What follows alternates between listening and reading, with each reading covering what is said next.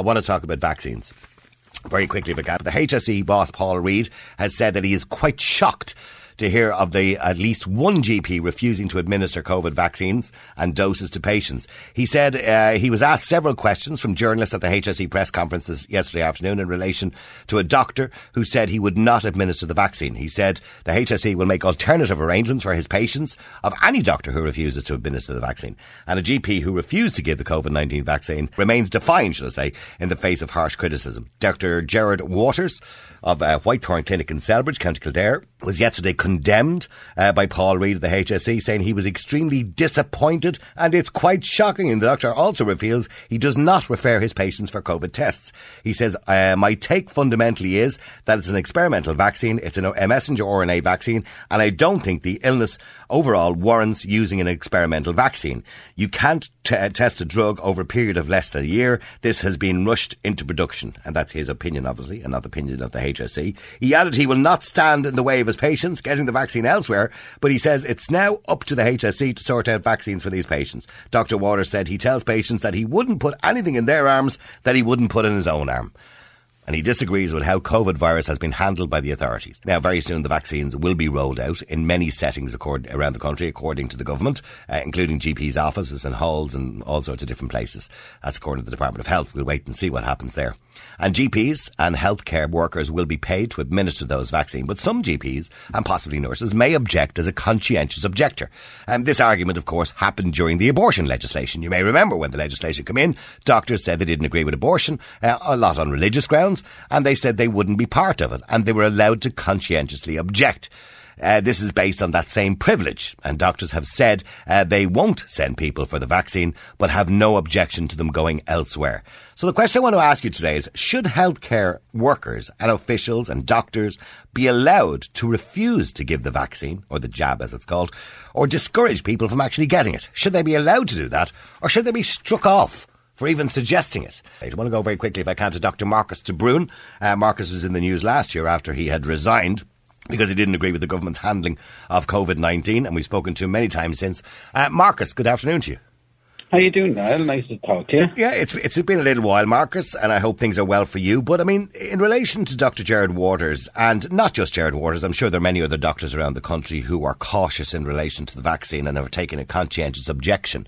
Do you believe the Irish Medical Board should have issue with that or take issue with that? Well, look, I mean, it's a very difficult situation for people to be in. Look, and I'm sure, you know, Dr. Waters, like myself, would promote and support the use of vaccines. I mean, I've been vaccinating kids, you know, for the 20 years of my career. All my kids are vaccinated, you know, and I'm sure Dr. Waters would agree that vaccines are essential. There's an essential role for vaccines.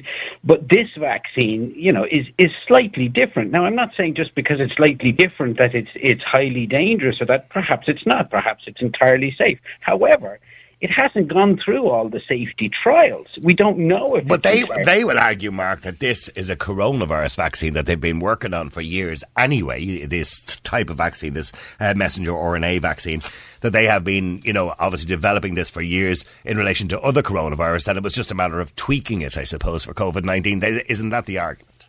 Well, look, that may well be the argument, and it may well be a sound argument, but the simple fact remains is this has never been done before. mRNA vaccines have never been rolled out to the general public on the scale and in the manner that they're being used today. This is unprecedented in terms of medical science. These are new vaccines. This is new type of technology. And that doesn't mean that it's bad, and it doesn't mean that it's highly dangerous, and it doesn't mean that people shouldn't take it. You know, vulnerable people, and I would emphasize the word vulnerable people should be offered the vaccine.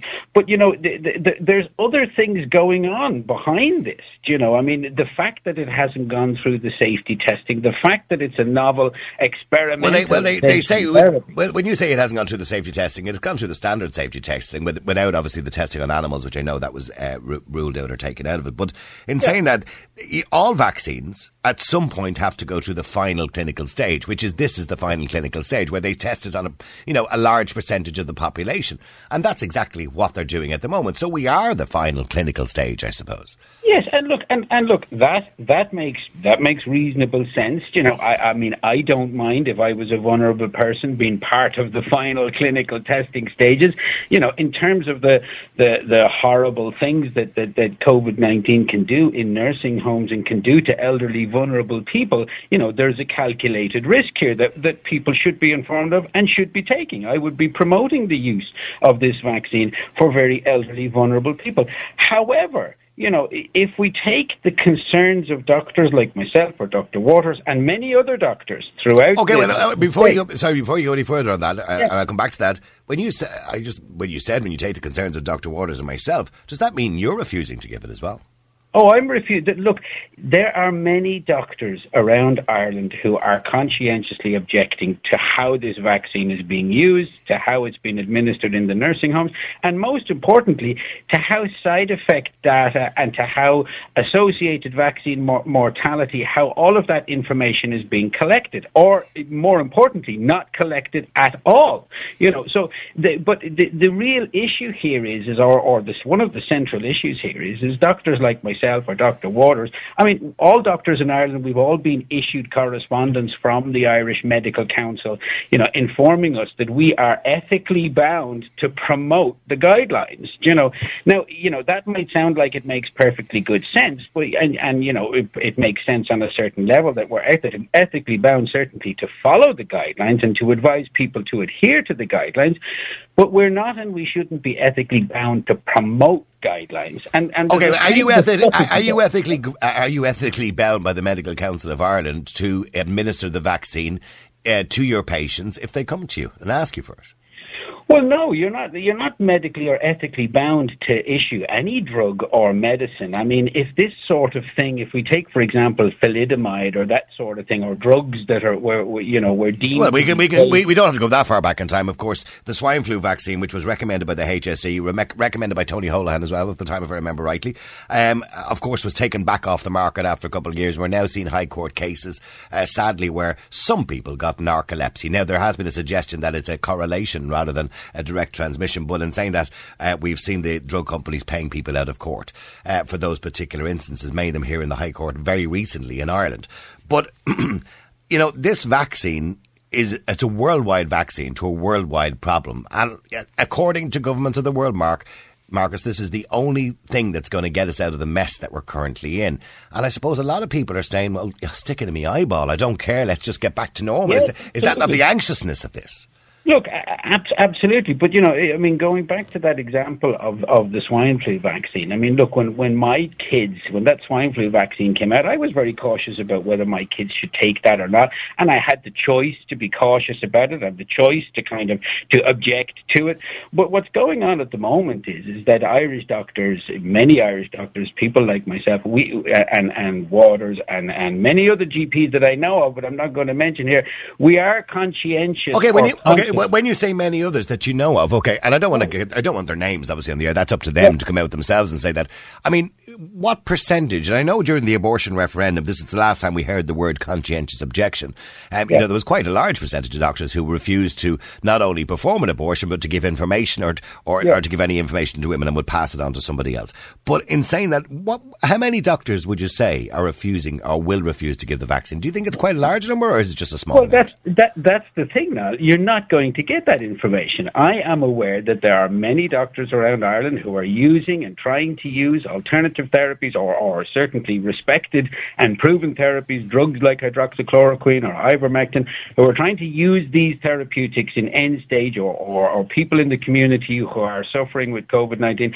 Doctors are doing these things. Doctors are refusing to participate, to give the vaccine, to take the vaccine. The important salient point here is that we're not allowed to speak about it. So you're not going to find out those and what do you say? You're not going to hear those things. And what do you say to people, Marcus, who've accused you online of being a conspiracy theorist, that you're playing in... Now, I'm certainly not saying that on the air here today, but have accused you of it, and you're playing into the hands of conspiracy theorists by refusing to give a vaccine or by suggesting that, and you haven't suggested, by the way, that's on the air today, that it's dangerous. You said that it may not be. It may be perfectly good and it might be good for the population.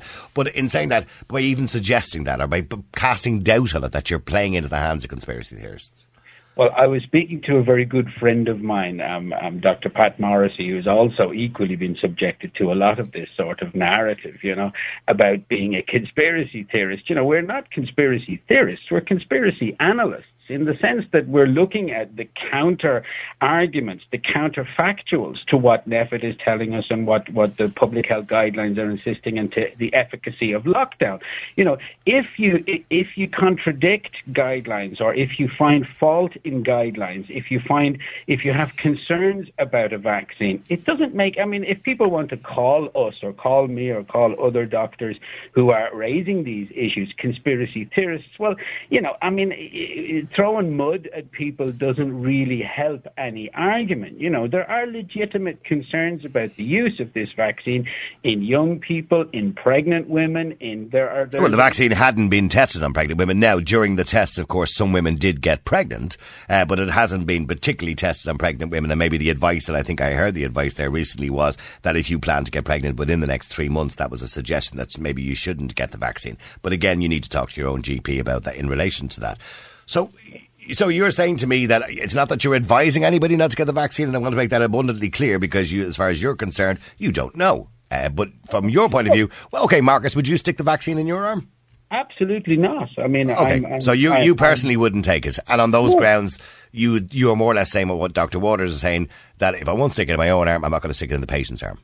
Absolutely, and the main point that I'm making is that there are lots of doctors like Dr. Waters, myself. I'm looking at some of the texts coming in. Somebody says, like, fair play to Marcus, at least he's been honest. Somebody says Marcus is completely irresponsible. This vaccine is a way out of this virus for many people and could save many lives. He's being completely irresponsible by even suggesting to people that he doesn't have faith in it. What do you say? How is this a way out for people? My biggest concern, from the start of this crisis was the vulnerable in the nursing homes, who I think were patently and blatantly abused by the state during this process. How is the vaccine a way out for these people? So, in the nursing home, the elderly resident gets the vaccine. After the vaccine, can they visit can their family visit them? Has anything changed? What's the way out? Okay, you're talking about it in relation to the fact they're still going to have no visitors at the end of it.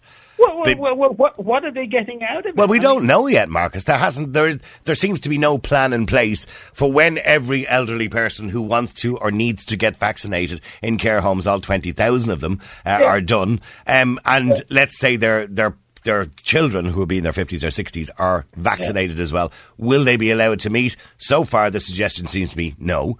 But maybe that plan will change. Maybe we'll have more data at that point to suggest that the vaccine not only protects you against symptoms, but maybe the data will then suggest that the vaccine is slowing down the spread of the infection. Maybe then that data will be available to us. But is it a little bit short-sighted to, straight from the traps to turn around and say, no, well, I don't trust the whole idea of it?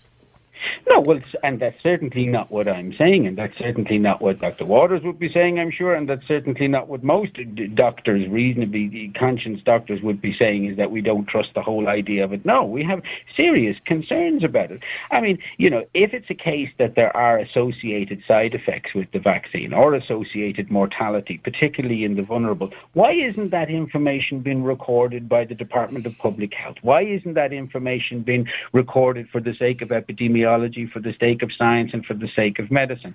Why is it that doctors who raise concerns about the potential side effects or potential associated mortality with the vaccine, why is it that they or we are being subjected to medical council sanction and investigation? And have you been subjected to medical council sanction? Oh, absolutely. I'm currently under a full medical council investigation for failing to promote the guidelines. Now, and I insist that people follow the guidelines, but because I've questioned the guidelines, myself and several other doctors are the subject of medical council investigation. Okay, so is that part of what you believe is a cancel culture, essentially?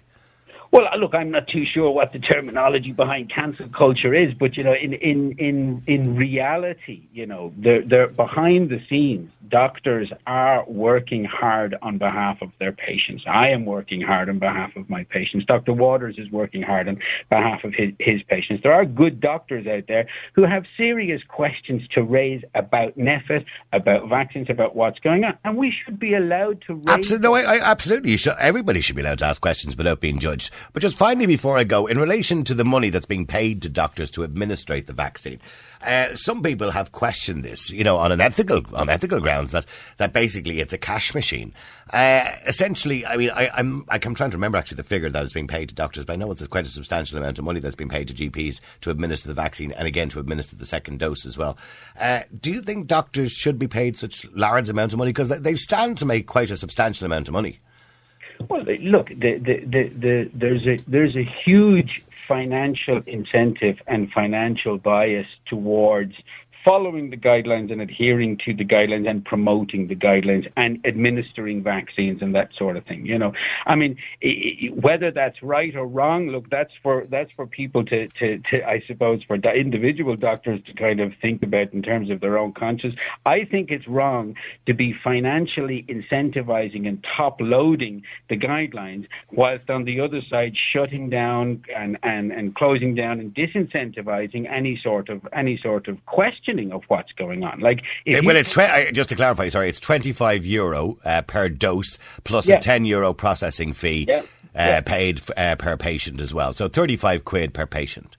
Yeah, I think that's wrong, but I don't think it's wrong that people are paid to do a job. But I think it's wrong in the sense that it's 5 minutes work, isn't it? Well, that side of it is highly financially incentivized. Now, you take the other side of it. You take the recording of, for example, of potential side effects or associated mortality. How is that incentivized? How is that even organized? So, in other words, we should be encouraging doctors then to have aftercare, to speak to patients about how they felt after the vaccine, if they did have any local swelling or whatever it is. Absolutely. Well, pay them. Is there any incentivization or any payment for a doctor to? But but have we ever done that with a vaccine? Like that? Yeah, but no. have we ever paid doctors to, or incentivized doctors, or ever had to do that in relation to any other vaccine? Why would this one be different? Well, this one is different, and that's the argument. This is a different vaccine, and, it behoves the state and it behoves doctors themselves to be recording side effects and reporting side effects. I mean, science itself, medicine cannot operate properly if we're not looking at side effects, we're not looking at associated mortality. And if we have a system in place, I mean, currently, to report a vaccine side effect in Ireland, a nursing home resident or their family member would have to locate this organisation responsible called the HPRA, get onto their website, and there's a 7-step or 12-page process where they go through themselves and have to log all of the side effects or that their family member has endured having had the vaccine. Now, I mean, that's complete rubbish. Well, particularly if it's a new vaccine, certainly, and something that we need to know about, and obviously not only that, it's global as well. But listen, I've run out of time, Marcus, and just to clarify, you will not be administering the vaccine to anybody either. Myself and many of my colleagues won't, but many are quite cautious and quite afraid to offer any sort of contradiction to what's going on, because we're summarily punished and certainly sanctioned if we open our mouths. Okay. Will you just open your mouth again today? I know, yeah, and I can expect the consequence. Thanks very much for that, Niall. All right, listen, thank you very much indeed. And I appreciate your honesty. All right, thank you very much indeed. Dr. Marcus De Brun.